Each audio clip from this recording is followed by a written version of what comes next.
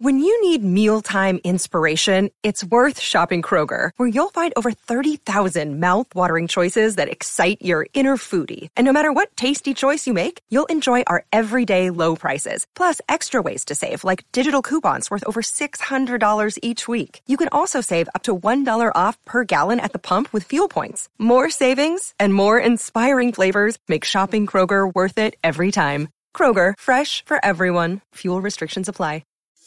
This is Pop Culture Confidential, and I'm Christina Yerling Biro.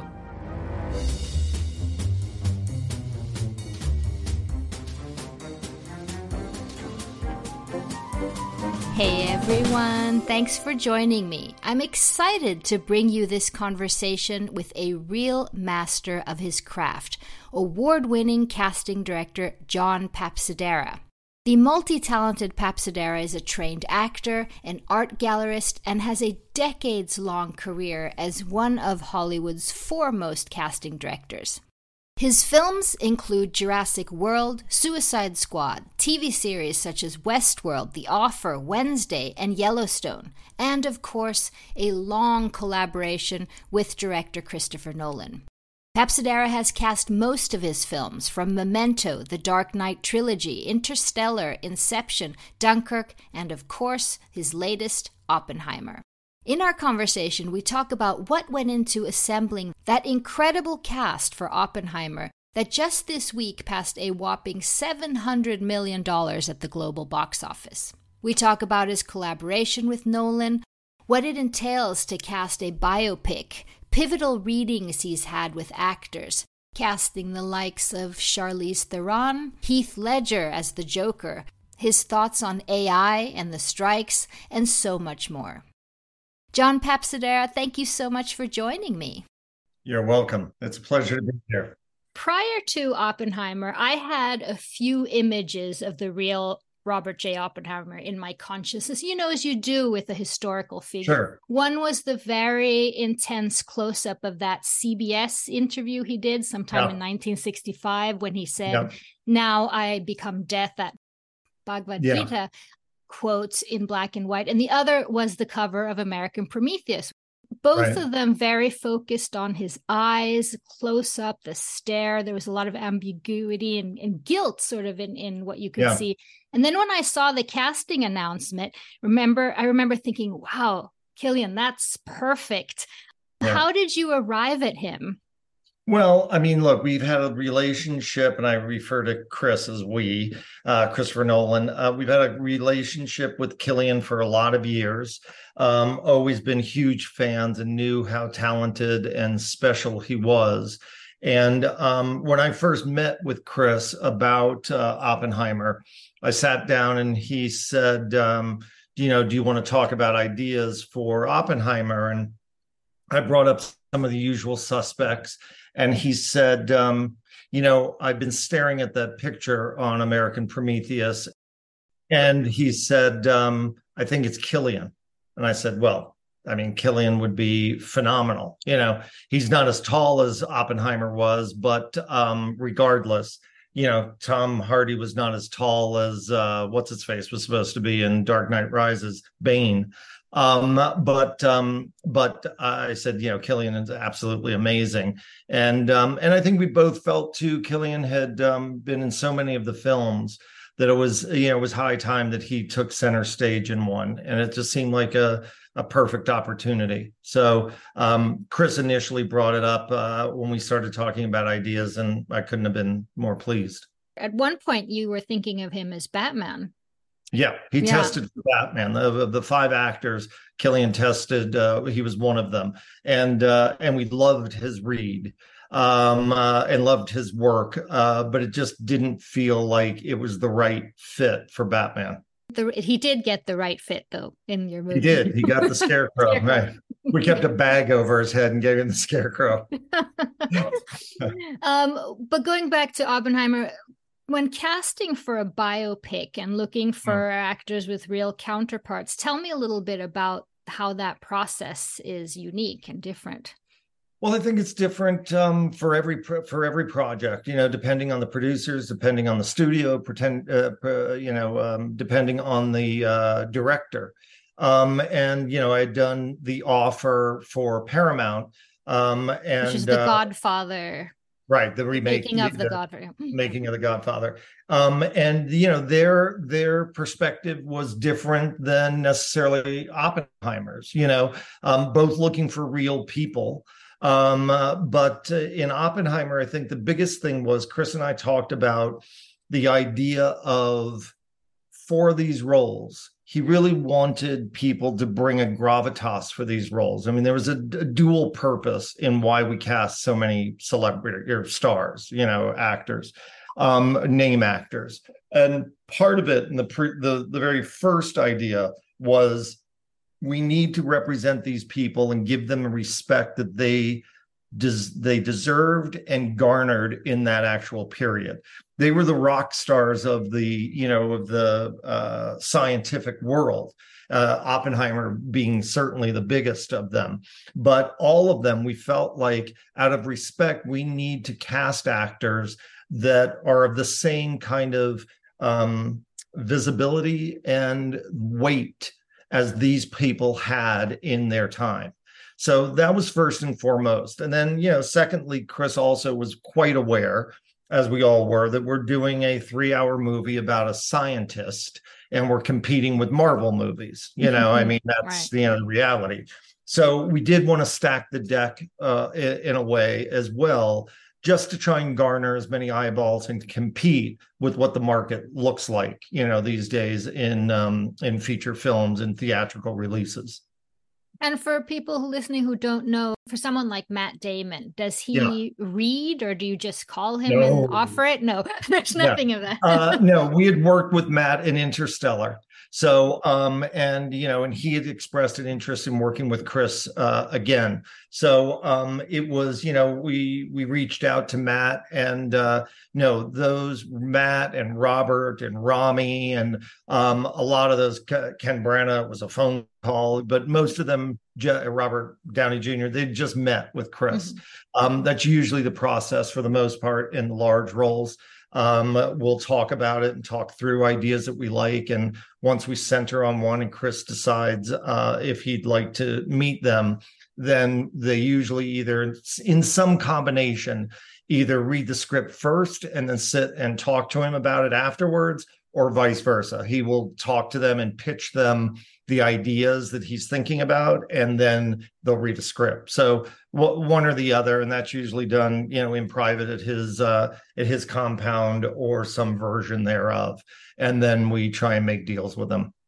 How important is actual physical likeness? It is. I mean, but case in point, The Offer was incredibly important because those were such visible people. You're trying to cast Ally McGraw, you want somebody that kind of looks like Ally McGraw, or Bob Evans or whatever.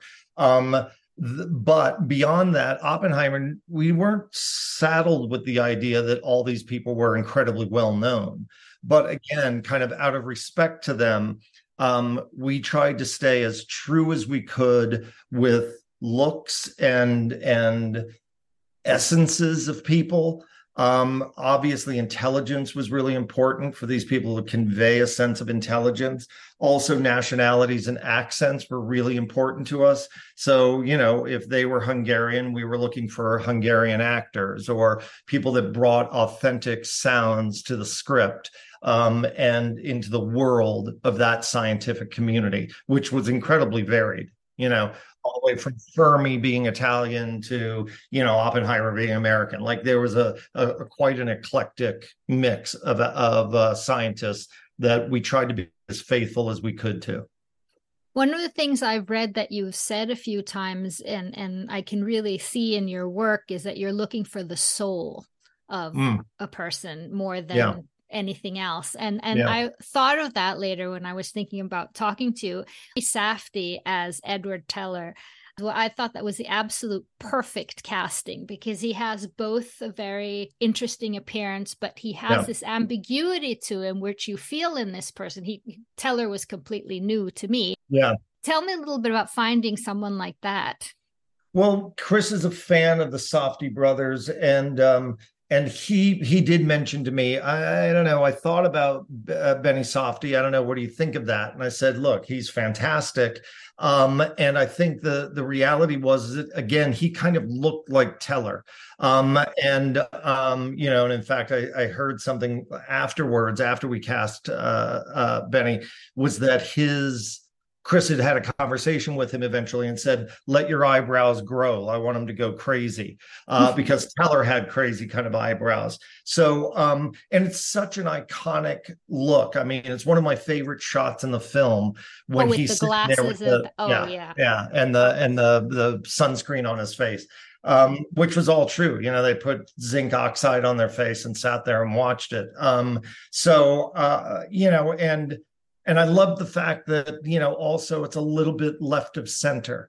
Right. It was an unexpected move in casting to use him as Teller, not, a normal suspect that, the usual suspects that you would consider. And another one I thought was amazing was the casting of Josh Hartnett as Ernst Lawrence, right? Yeah, as Lawrence. Yeah, he was great. I mean, it's funny because historically we don't go back to people that don't say yes the first time in casting. And Josh was one of those that didn't say yes. Chris had met with him regarding Batman, and he didn't see it for himself. And usually that's the death nail. But in this case, Lawrence was kind of a American movie star of that world. And Josh aligned with that so perfectly, both physically and just his Americana kind of feel and vibe and essence, that we circled back and made an exception to that rule and wanted to see a bit. Josh has also been quoted in articles saying that he regretted passing on Batman, or that he had regrets about it. So we circled back, and I have to say, Josh jumped through a lot of hoops to make that work, and so I'm indebted and grateful that he did. It took me a while to see that it was him. It's so funny. A lot of people have said that about characters in the movie, that they didn't recognize them at first, which I think is an absolute credit to the actor. I mean, to be able to, like Gary Oldman as Truman, that's one of my favorite pieces. So many people didn't realize that was Gary that I've spoken to. And everything from the accent to the lips to all of it was just kind of brilliant. So, it was another turn that I really loved. Well, with someone like Gary Oldman and the cast that you have, I mean, you're going to get that. Yeah. Brilliant. Yeah, and Robert, the same. My wife had said to me that she didn't even recognize that it was Robert initially, until, moments into it, and then went, oh my God, that's Robert Downey Jr. So, I think a lot of people kind of did that. And I commend them and Chris for capturing that, In general, when you get a script from Chris or from someone else, and you read it, do names and people start popping into your head? What's your process when you're reading? I try not to. A lot of people, and once in a while it will happen, somebody kind of undeniable is in your head and you start reading it that way. But I really, a lot of people have asked me that, do you have a favorite actor? And, my response is I have to have 350 favorite actors, in that my job is to provide options, not to be locked into one choice. So while some things are undeniable, or you feel that initially, there's a myriad of reasons why it might not work out that way. So I try and read a script without any real visuals in my head. And then we'll circle back before I meet with the director or producers, to then try and explore what the possibilities of that character are. And so much of it goes into, you have to have the understandings of what your budget limitations are, what the studio is going to require for names, not names, to publicize the project. So a lot of those kind of background issues come into when you're starting to think creatively about roles. And you have to tick all those boxes in your head. I mean, anybody can just write down, Leonardo DiCaprio and Meryl Streep for every role. But, they don't fit that always. And two, it's not always realistic. So I like to have as many options as I can in order to not only creatively fulfill what a director is looking for, but all the other people that, are relying on a cast to fulfill their dreams and needs as well. Did you have any options that you're at liberty to say for Oppenheimer that didn't turn out? I mean, there's one that really, kind of sticks in my mind, which I don't know if I'll say or not, but I tend to say things that I shouldn't. Yeah, we had discussions with John C. Reilly for a role, and he was supposed to meet with Chris, and ultimately that didn't happen through a lot of different reasons. He didn't really want to read the script, and it was too long, and it was a big time commitment, and a lot of things came up there. But so there are those things in every project that you hit a bump in the road or a speed bump. It always feels bigger with Chris. In so far as, I like to say to him, okay, well, after I read a script, who do you want? Because it's good to be king, and more often than not, we are blessed with a large variety of people putting their hands up. I'm talking a little bit about the process where you're actually reading with actors. You are a trained actor yourself, so yeah. I suppose this must be good for you in terms of getting an actor to feel very relaxed and you know what they're going through. What are you looking for?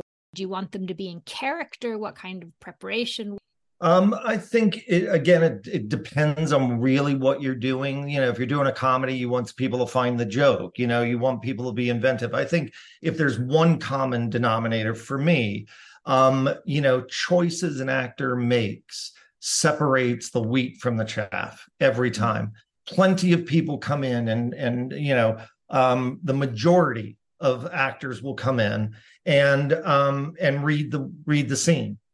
And that's what you get, but the really special actors will come in and make choices that surprise you, that you didn't think of when you saw it, that makes a different interpretation of a line.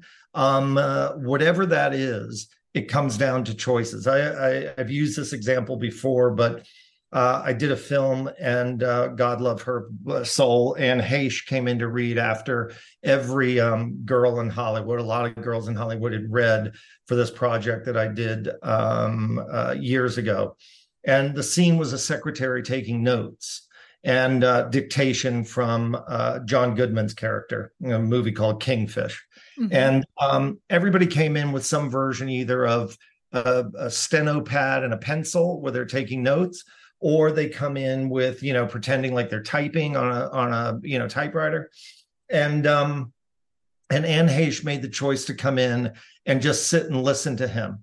And when he got done with the dictation, got up and walked out. And then she came back in the scene with the typewritten letter. And that, I still get chills. That her choice was, she was smart enough to remember the entire letter and get it letter perfect. And that assumption of the intelligence of that character was like, oh my God, that's the brilliance of it. So you look for people that make great choices. And I say to actors, it doesn't have to be as dramatic as that, but it should be something that you're imbuing your own special imprint on, your interpretation of it, because look, in film, 90% of the time, people are playing some version of themselves, right? We're hiring them to look like they do, sound like they do, walk like they do. That is, the large part of it. The other 10% is creativity and genius and inspiration and magic and all those other things. So you're looking for people to find those moments, at least I do, that then separate them out from everybody else. There's a wonderful example there with Anne Heche. Is there someone else through all your decades of work that's read for you that we didn't know of, but that just blew your mind so much? I mean, Charlize was that, I helped put Charlize in her first movie, 2 Days in the Valley. And, it's the other thing where, casting directors and or directors mostly like to claim that they discovered someone, and I stay away from that language because the reality is that it is a creative process.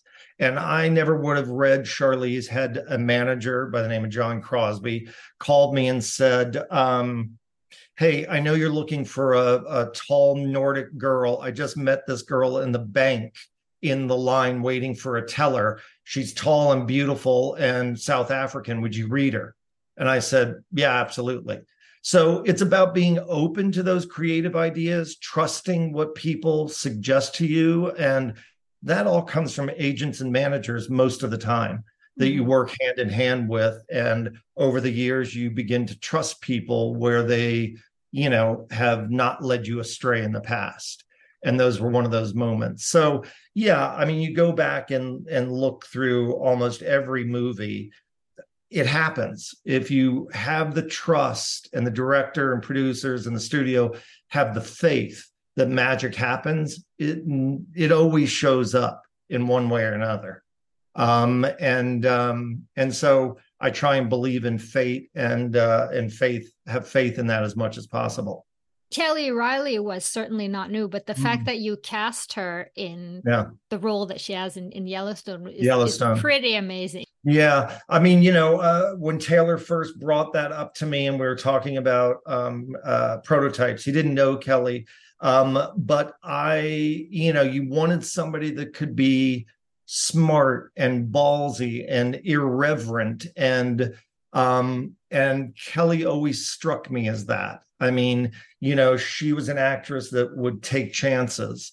And, there was a handful of girls that we sent the script to. Kelly was really one of the first ones that raised her hand and said, let me talk to Taylor, that she just got it and moved quick enough that the other girls were, kind of left out to dry. But again, those things happen and you just go, I'm glad I had that idea, but I'm also glad that it worked and she's magnificent in that role. You do a lot of projects with so many people, big casts, and I'm thinking like a fictional families like that. I mean, are you looking for likeness there? No, not necessarily. I mean, I think, again, it comes down to what you need and what the producers expect and what the studio expects on some level. So, I usually try to veer away from all-star casting. Where every face is somebody, kind of, instance, which, Chris and I talked about, and Emma as well, Chris's producer and wife, talked about that you didn't want to get pulled out of the movie, and there's plenty of examples where you just go, what? Why is you're that just thinking there? You can just see that actor all the time when you're watching it. Yeah, and it bothers, for me, really pulls me out of the moment of watching a film, and I think for a lot of people it does. You're thinking of them as an actor, not as the character, and so I thought we walked that tightrope. I hope really well in Oppenheimer because I didn't have any of those moments of getting pulled out, and I think we did stack the deck as best we could. As I said, it took me a while to even realize that there was this huge actor in several films. Yeah. And another thing that you're exceptional at that we laymen aren't, that is sort of casting against type, that after we've seen that actor in that role, we're like, well, there could have been no other one. To get to that, how often do you cast against type and think, yeah, this will work? It seems it wouldn't, but it does. Yeah. I mean, you try to, and I think, I try and get inside of an actor's mind and figure out why they would want to do a role. And, and other than working with a director or it being a great role, what else do they have to show? So you look for other sides of actors. I mean, human beings are incredibly complex and multifaceted. And usually you get that through an actor's work, looking at their work over time. Or for me, I really get that when I sit and talk to someone, and why I value interviews and just meeting actors so much is that you get, I'll bring up, what kind of family did you have? What was your relationship with your brother, or your sister, or your mother, or your father? You get all these different aspects to a person that you don't get just watching their work. Mm-hmm. And any of those clues could lead you to believe and or make up that they have a bit of a character within them, and so that's what I kind of look for. And that's what I kind of enjoy doing is mining actors for the possibilities. And then your imagination takes over, and hopefully theirs does, and it aligns, but that's kind of what you're looking for. I want to ask you about Heath Ledger. Ooh, amazing. Yeah. What was the process? That didn't seem like something that was absolutely certain that he would be the Joker. Yeah. How did that happen? We pursued 3 people for the Joker. One was Leonardo. Mm-hmm. We never heard back. Number 2 was Joaquin Phoenix. Joaquin sat with Chris and explained to him why he didn't want to play the Joker, and that he didn't like big action or big Hollywood movies. And then he wanted a more independent career, which I find fascinating, that he ultimately turned around and plays the Joker and wins an Oscar. But there's just one of those antidotes that you go, that's wild. And the third was Heath.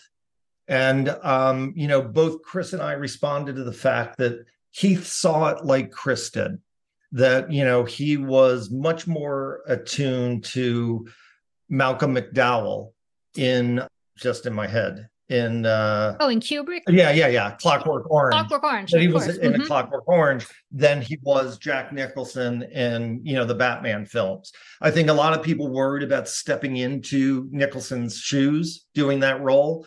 But, really that character, and as Chris conceived it, he was an anarchist. He just wanted anarchy. He just wanted to tear it all down. And Heath clued into that. And he and Chris talked about that, and, film history pursued, ended up. I mean, he was absolutely brilliant in that role. The reactions just for the casting announcement were very different from after everyone actually had seen it, which is right. And Heath hadn't shown that side of himself, and it was a phenomenally exciting prospect when we did it. And then afterwards, it's like, oh yeah, we looked like geniuses, but really it was Heath's genius that pulled that off. You worked with James Gunn as well. Yes. How would you say his process in these type of movies is to Nolan's? Incredibly different. When I read Chris's scripts, and I'm gratefully one of the first people that read a new script that he does, I'll go to his house and I'll sit alone in a room and read it, and then sit with him and talk afterwards. But what you realize is that 99.9% of what's on the page is what will be in the film. Chris has already had the entire film planned out in his head. And so it's much more like puzzle making and doing with Chris, in that I just need an actor to play the role as Chris sees it. It's like a fine Swiss watch, and I need that little part to do what he wants him to do. It's not about an exploration necessarily of what else can you bring, and those conversations happen with him for lead roles, but everybody else really needs to fit their part in telling the story. And James is much more emotional about things. It's, he will have concepts and he will have ideas in his head, but it's much more an emotional journey of what James likes, what he responds to. Humor is a huge part of what he looks for in actors, and somebody that can pull that off. Whereas, I mean, I think the only bit of humor in Oppenheimer really is Matt Damon, which is part of the reason why we wanted Matt to play that role. There's a dry sense of humor that, casually Matt can do incredibly well.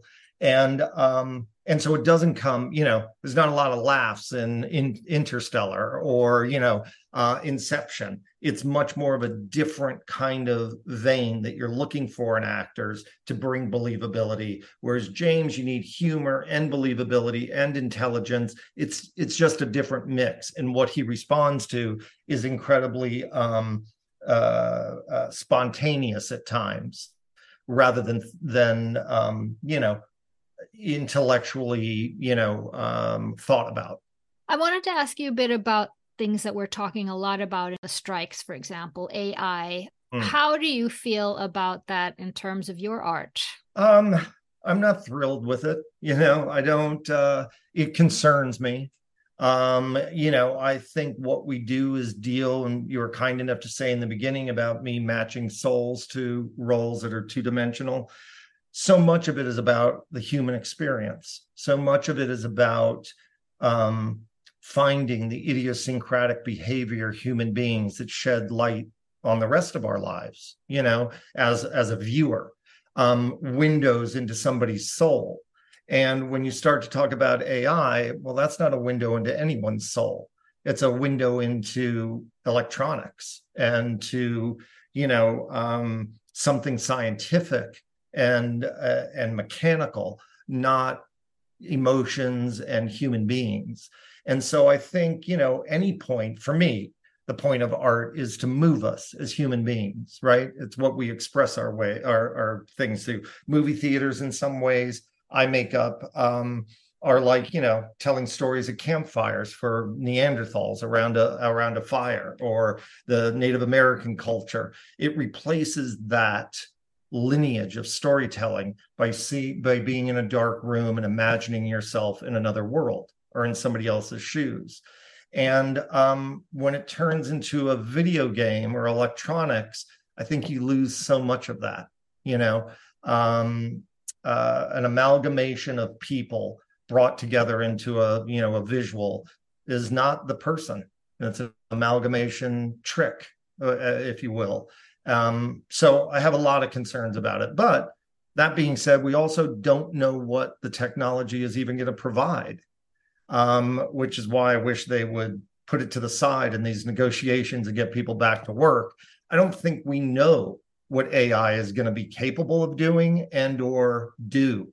So maybe we should just put it to the side and wait until we have a better idea of what it's actually going to be. If it's just max headroom, it's an old reference, maybe it's not the same thing that we're all imagining this could be. Mm-hmm. So I think it's an incredibly complex conversation and decision, way over my head. But I don't quite know if we know what we're unleashing. You think they should have some provisions or something and then just put it to the side? Yeah, I would think so. Like, address it when you can address it. I just don't know that anybody, and maybe Elon Musk could, maybe, Google could talk about, well, what it might do, but we don't know what it might do yet, well, I guess what I've heard is the sort of the body scanning of the extras and things like that that you have in perpetuity. You could use their likeness. And I think that's a valid thing. Like, maybe you just do that for, you only allow it for one individual project. And it's not in perpetuity, and it's not in any, movie that anybody wants to use it in. I think there's other ways to go about doing that and making a rule about that. And protections for people, as opposed to, even that, it's like not very many. I know Chris wouldn't sign up for it. Not many directors are going to want to use AI to fill in their stand-in players or their background players. Those scenes are incredibly different. And I think as a filmmaker, every frame is a picture, right? Every frame is a piece of your art. I don't know that I want to see the same replicated people in every frame of my film. It seems very odd, and I think it would be an infringement. Roman gladiators. Yeah, right. Yeah. Yeah. I mean, it just seems like an infringement on the creative process, and most directors would probably opt out of that, I would think. What about the discussion about like Jewish actors playing Jewish roles and things like that we're also hearing a lot about now? Yeah, you're bringing that up because of Superman? No. Today it was Maestro. Oh, really? Bradley Cooper and other things. Yeah. I think look, I think what I would say is, pertaining only to myself, I'm not a reality casting director. I cast actors that are capable of doing the roles. Very few actors get the opportunity to play what they are capable of playing. And like I said, most play a version of themselves in different situations. But to erase the fact that you couldn't have someone play what they're capable of playing, I think is insane. I think it is a bit of, political correctness that we're in these days. And I think, what you're doing is, not everybody is a star. Not everybody is an artist. And I know generations of kids are growing up thinking, oh, I want to be a TikTok star. I want to be this star. I want to be an influencer. Not everybody's built out for that. Not everybody can be an actor. It's an incredibly special profession that requires training and soul. I mean, just if you think about what actors put themselves on the line for every day, going into a room of strangers and exposing your soul, exposing your flaws, exposing your emotions. Not many people do that on a day-to-day basis.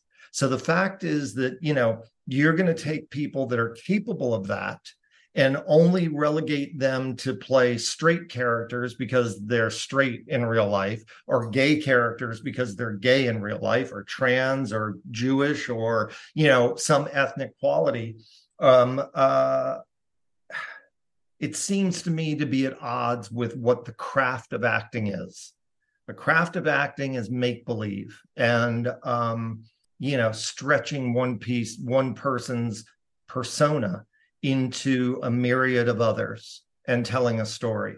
So I think it's short-sighted and very limiting when people address that. I mean, so I think it's difficult, but for me, the answer is not to just cast people because they're that in real life.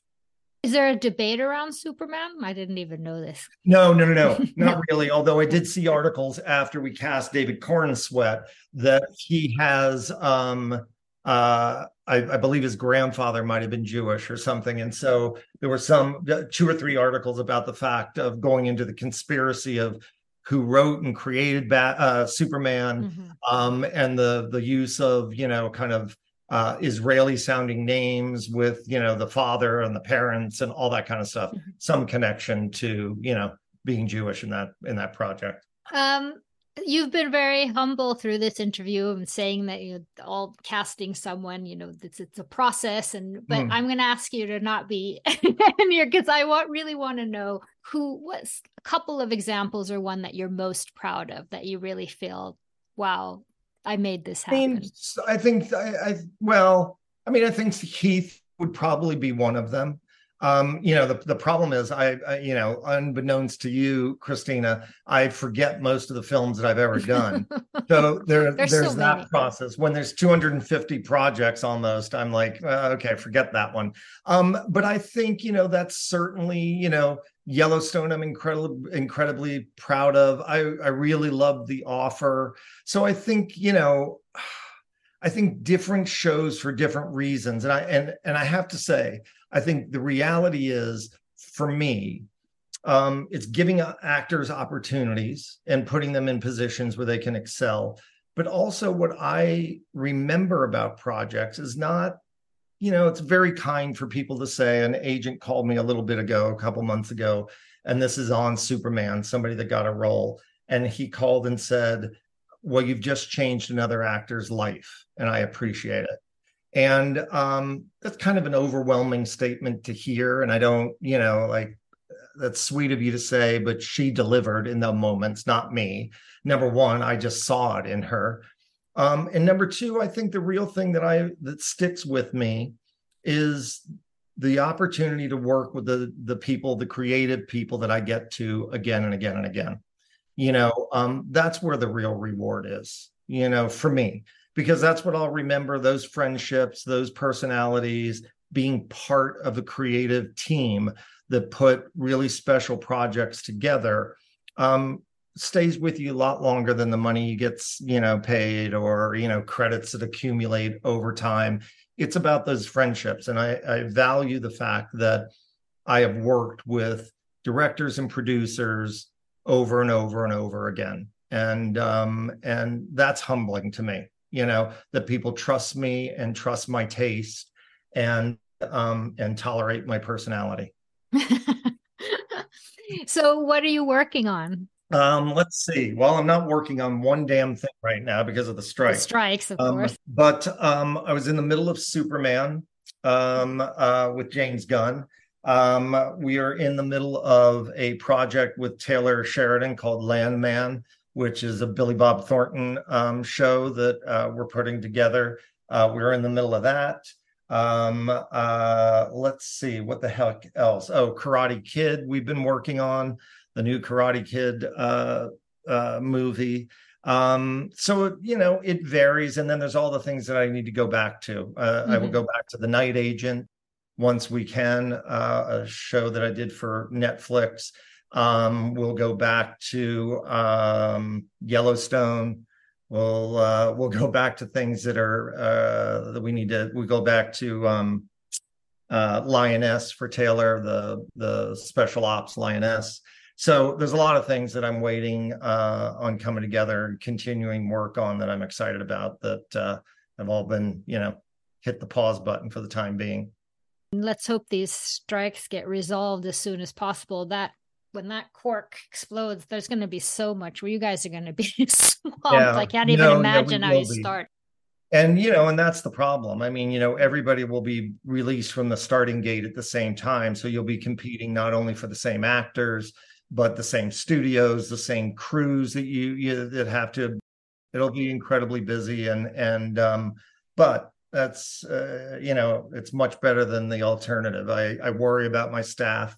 I work with at the moment 6 or 7 incredibly talented people, and I'd love to continue working with them, but it all depends on what happens. The fallout of these strikes, or you can't stress enough how many people are affected. I also own a restaurant. You brought up my art gallery. Also own a restaurant. All of those industries are affected by the strike in Hollywood.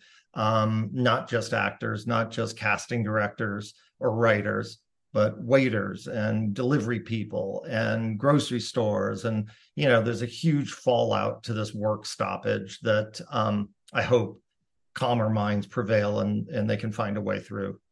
Well, thank you very much. And I just want to leave you by saying that I cannot wait for there to be a casting Oscar. I can't believe that there isn't one.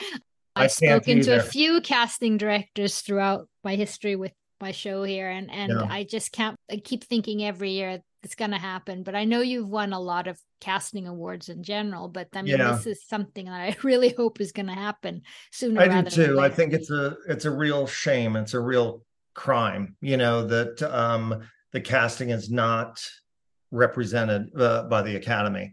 I'm a member of the Academy. I've certainly voted for there to be more recognition and have tried to be vocal about it.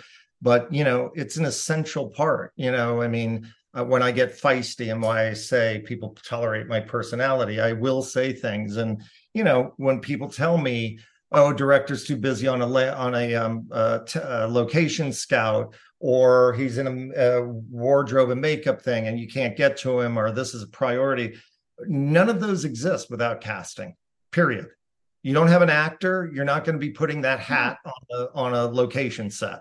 So, it starts and ends with performance and these people telling a story and being part of it. And how that's not recognized as a vital, crucial part of any creative process is insane. And it should be corrected. Yeah, it should be corrected.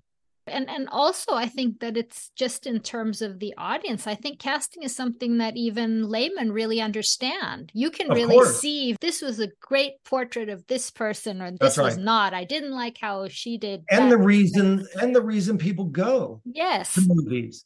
I mean, yes, sure, there are the stories like Oppenheimer that, smart people like you have read, American Prometheus or had the book around and are aware of. Most people are not, and so they decide on whether they go to a movie because of the actors in it or the director, and in some cases, certainly in Chris's case. But it's such an integral part of everything that shades all of it. I don't care if they're the best special effects in the world. If actors don't convey the truth of those moments, it's wasted. It's useless. And so the fact that the Academy has not voted for a casting director award is really an injustice to the myriad of casting directors that have put blood, sweat, and tears into their work. And yet will not be recognized, sadly, due to, a lot of directors' egos and a lot of producers' egos. And that's a shame. And I hope it does change. Oh, I hope so, too. I can't wait to see all your other upcoming projects. And thank you so much for your time and the amazing work with Oppenheimer, really. Thank you so much. I really appreciate your interest. Thank you. Thank you so much to John Papsidera. Oppenheimer is, of course, in theaters now. And thank you so much for listening to Pop Culture Confidential.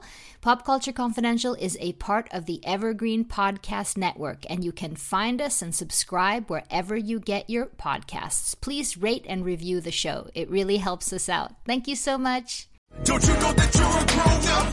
I'm a grown-up. Me too. Yep, me too. But these days being a grown-up can really suck. Luckily, we're grown-ups who grew up in the coolest generation. We had video arcades. And also some of the best TV and movies ever made. We lived the origin of awesome consumer electronics. The list goes on and on. Yep, Generation X. Exactly. And we're Gen X grown-up. Every week, the Gen X Grown Up podcast explores media, tech, toys, games, and more from both yesterday and today. Through the eyes of Generation Xers who absolutely love that stuff. You can find us on iTunes or wherever you get your podcasts. Or find us on our website, genxgrownup.com. All right, you think that was good enough? I hope so, man. I'm tired. Who listens to a promo on a podcast and then goes and listens to a different podcast? Right. I've never done it. No. Right.